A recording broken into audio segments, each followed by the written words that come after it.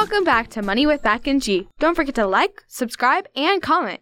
The Olympics are in full swing and the Super Bowl just finished. What a game! Congrats to the LA Rams! The Rams did it! Grandpa Harris would have been so excited to see his favorite team win. I bet he's smiling down at us right now. The Rams have been to the Super Bowl 5 times, but have only won it once before. Now they have their second. By the way, there are 12 teams who have never won. That's pretty awesome. All I know is that the Colts and the Bears have their Super Bowl rings. Even though we're a split family, both of our favorite teams have made it happen. Okay, are you ready to run down some money facts for the Super Bowl? I know we did some last year, but the numbers keep changing and it's always interesting. Absolutely. Last year's bonus for winning the Super Bowl for each player was $150,000. Even the losers got $75,000. What a way to go out. Last year was the first time they had a female referee too, Sarah Thomas. Nice. This Super Bowl was the second time playing in a stadium that was the home team's stadium. The Rams had the advantage. SoFi Stadium was built in 2020 and was the most expensive. At $5.5 billion. SoFi bought the naming rights for 20 years for $30 million.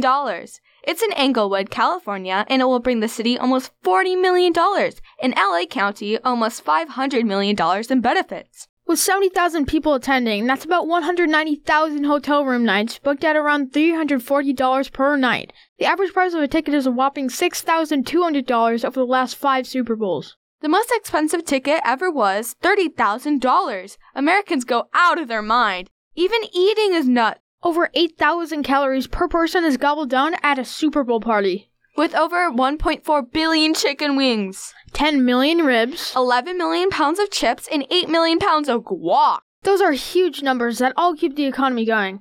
Hey, I'd like to change the subject to the Olympics. A bit of a bummer of Shaun White coming in 4th place in the halfpipe. Pretty emotional.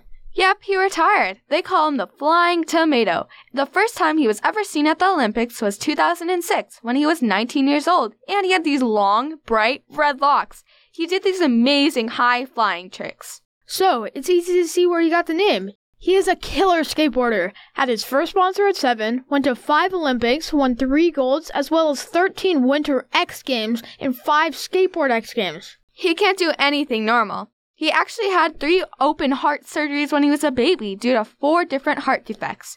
Plus, when he was younger, he slept in a van with his family to go snowboarding. And now, with endorsements, it appears he earns $10 million per year. He had to get good with money, as he's believed to be worth about $65 million with real estate and other investments. One of which is Mammoth Resorts, which runs ski resorts. So, great to see him doing well. Congrats on a fantastic career! There have been some interesting things happening at the Olympics for sure. Nathan Chen, amazing! Camilla lands a quad.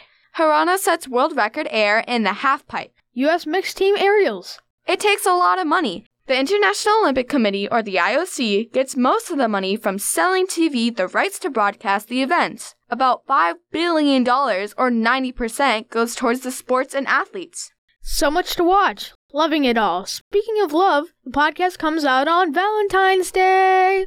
Dad already got mom flowers. It's a big business, and men spend about twice as much as women, around $235. I'm sure Dad bought it at a discount store like about 25% of all Americans. Hey, we are here to talk about money.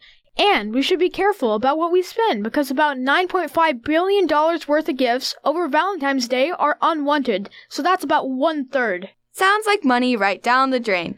Do you know what the least desired gifts are? Tools. Memberships to the gym. Ouch. Sporting equipment. Kitchen appliances. Double ouch. And cheesy stuffed animals. I saw that 1 million Facebook users changed their relationship status within 4 days of Valentine's Day. I thought that was interesting, even though only mom and dad's friends use Facebook. Hey, we haven't done Mac in the markets in a while. Are you ready? Okay, the markets took a turn at the end of last week. Do you know one thing markets hate? Uncertainty! Yep, when things aren't clear or there are fears out there, some investors don't want to leave money in the stock market. They want to protect themselves. If you have a good plan, you hold on! Some investors will sell stocks and move that money into investments that are considered a bit safer, like bonds. So where's this uncertainty coming from? It's really 2 places. Well, the U.S. is unsure if Russia will invade Ukraine.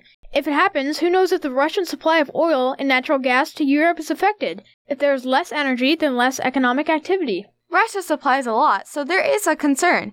But in the longer term, things normally come back. The second is inflation. When prices rise, interest rates go up, and it's harder for companies to make money. Good point. But the brighter side is that products are being manufactured and aren't badly backed up like before. We saw factories shut down due to COVID.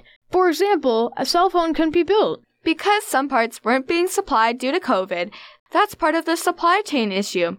Once things are smooth again, supply and demand will come back into better balance. That means better prices, which means lower inflation. Yahoo! But the Dow, S&P, and Nasdaq are all down for the year. Yep, about 5, 8, and 13%. We talked how the year following a great year usually has some bumps. I kind of feel like a fortune teller. The key is to remain calm and evaluate your portfolio. You got it. Okay, we covered a lot quickly today since it's been a busy week. As always, thanks for being here.